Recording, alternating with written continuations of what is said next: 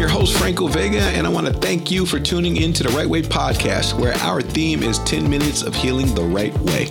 On this program, we'll interview folks who have been through some pain, like my beautiful foster youth, and who have turned that pain into power. To learn more about our organization and our mission, please visit our website at therightwayfoundation.org.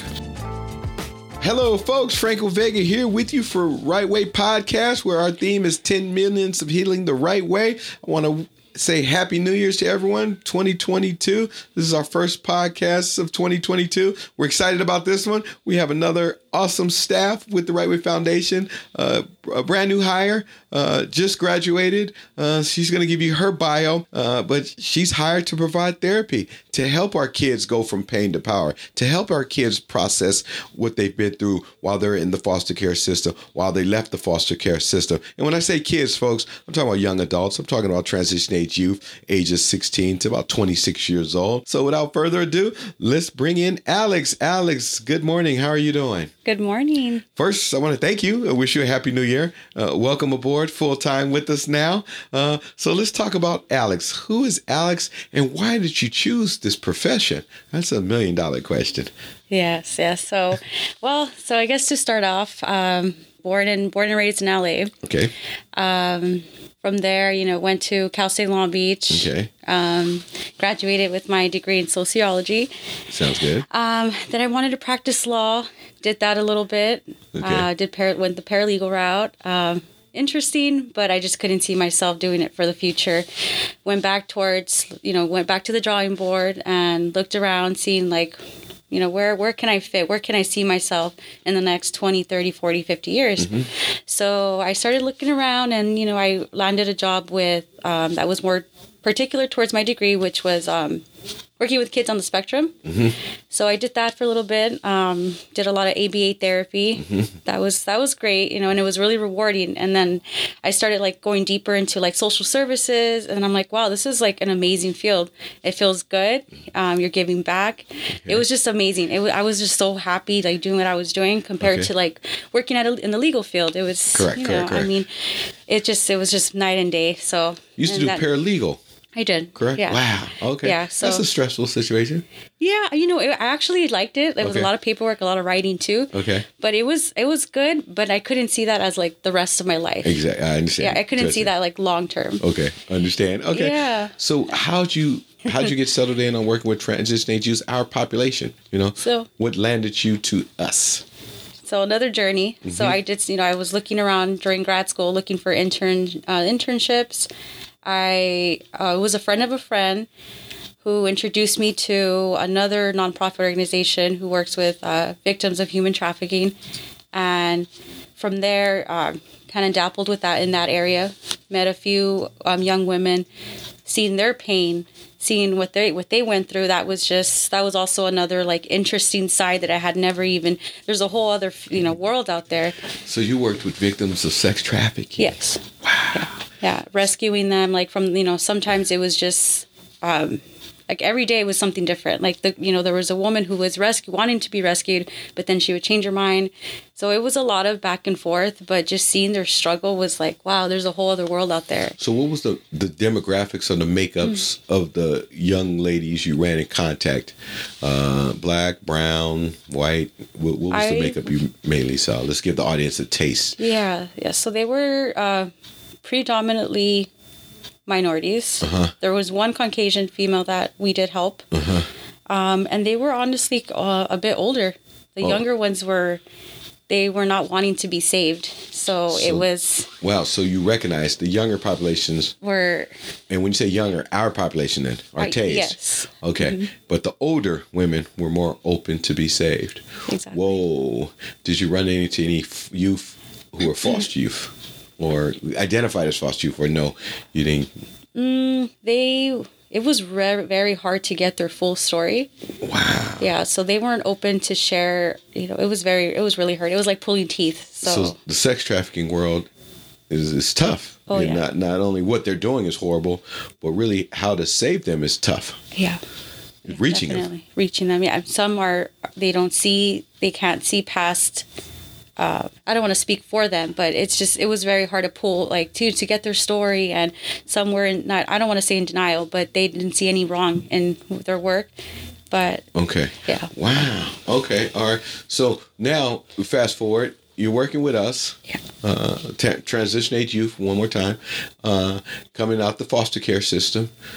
Do you see any similarities between the youth you're working with us and the young ladies you're trying to rescue on the streets, or anything that could tie in? Anything? Honestly speaking, the youth here have been great. Like, they've all been great. They're great kids. Okay. They really want to make a difference. They really want to change. And it's like, it's with the women that are in this, working, in the life, they're more reserved, more closed off. Okay. But so our kids are opening up more to you. Yeah. Oh yeah. Yeah. They're awesome to work with. Like, I just love working with them. There's, they're, yeah. Well, that's good to hear. That's good to hear. So any advice you would give to social workers or therapists trying to come into this field? Any good pointers? What do you think what makes a good you? let's just say we're not thinking about Alex. What would make a perfect therapist to serve this population? That's a better question. Let's paint that picture. Let's build them up. What do they need to be? And I'll start off with consistency. Oh, there you go. Yeah. They need to be consistent. Being consistent. And our field that we work with, there's not a lot of consistency with our population, meaning that the youth have been placed in 20 different group homes, 20 different social workers. So consistency is something they rarely get. So, okay, what else? Yeah, definitely just listening. Listening, having an open ear. Open ear. Okay. Be non-judgmental. Non-judgmental. And also verbally, stating, I'm here to listen. And I would say those 3 main points is... Okay. Yeah. Okay. What would make a youth open up? What makes youth open up? Well, let me not put words in your mouth. Does our youth open up to you right now? Are they opening up? How's that process coming along? We're still at the beginning stages. Okay. But I know what it takes to get there, and that's consistency and trust. Okay, consistency and trust. And without, mentioning our youth names, any good stories, and we don't have to break confidentiality, but you have any success stories? And I know I'm putting you on the spot because it's only, whatever day it is today, but anything that you noticed from a youth that really was like, wow, this youth is on a different path, or he's different from, or she's different from when I first met her to now? I see the good in everyone. Okay. So I feel like they all have with everyone I've worked with so far, they all have strong traits. They have this drive to want to succeed. So they want to put in the effort. They want, they reach out to me, or so I mean at this stage I feel like they're all okay. There's no one in particular. Got you. They all have that drive to want to succeed. Yeah. And it's weird what I'm about to say for our audience, but we have over 600 youth in our program. We've been doing this for now 11 years as a foundation, but I've been doing it professionally since 1995. I've never had one youth commit suicide, and their drive is awesome. We just need to give them the tools. So we give them the tools while they have the drive. It's a perfect match. But sometimes they'll have the drive without the tools, and then they'll get burnt out, and then they're like, why am I doing this? I'm showing up for you guys, Franco, but, nothing's coming about. And so that's why we have to give them the tools. And I always tell our funders and everyone that we have the strongest youth in the world, in my opinion. You've been through 20, 30 group homes, been always rejected. Some of them are survivors of sex trafficking. Some of them are victims of the gang world or a lot of violence, and they don't give up, and they're still here, and they're willing to open up and share their stories with us and with you in particular. So I commend our youth. I don't understand why there's not more people working with our beautiful population, because it's very rewarding. It's very rewarding, So we're going to wrap it up, but what advice, what else would you give to the listeners, our youth, or other people who want to go into your field? What can you say? Let's say particularly working with foster youth. I would say have empathy. Everyone has their rough days. Just have a lot of empathy, and just always try to bring yourself back to the why. Why why you're doing this, why are they in pain? So always just kind of taking a step back, because it can be a roller coaster emotionally with dealing with, the foster youth, but they're strong. Okay. But yeah. Ooh, I'm gonna close out this one. I'm sorry, I lied. How do you not let it get to you? You know what we're working with. Yeah. What advice would you give to make sure you stay here for the long haul and don't get burned out like a lot of other folks get burned out? I take a step back and recognize what they've been, try to see where they're coming from, what they've been through, and just having a lot of patience and empathy. I think if you keep those and you practice them every day, not just to here, but like in any aspect of life, that's what really is a strong hold. It's your groundwork. It's like it holds you down.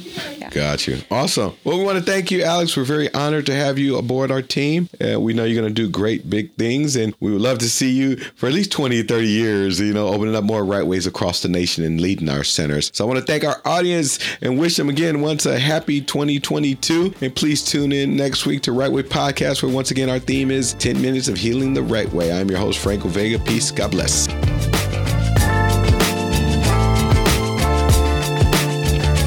Thank you for tuning into the Right Way Podcast, 10 minutes of healing the right way, and we invite you to come back every week. Read more about us and our mission at therightwayfoundation.org.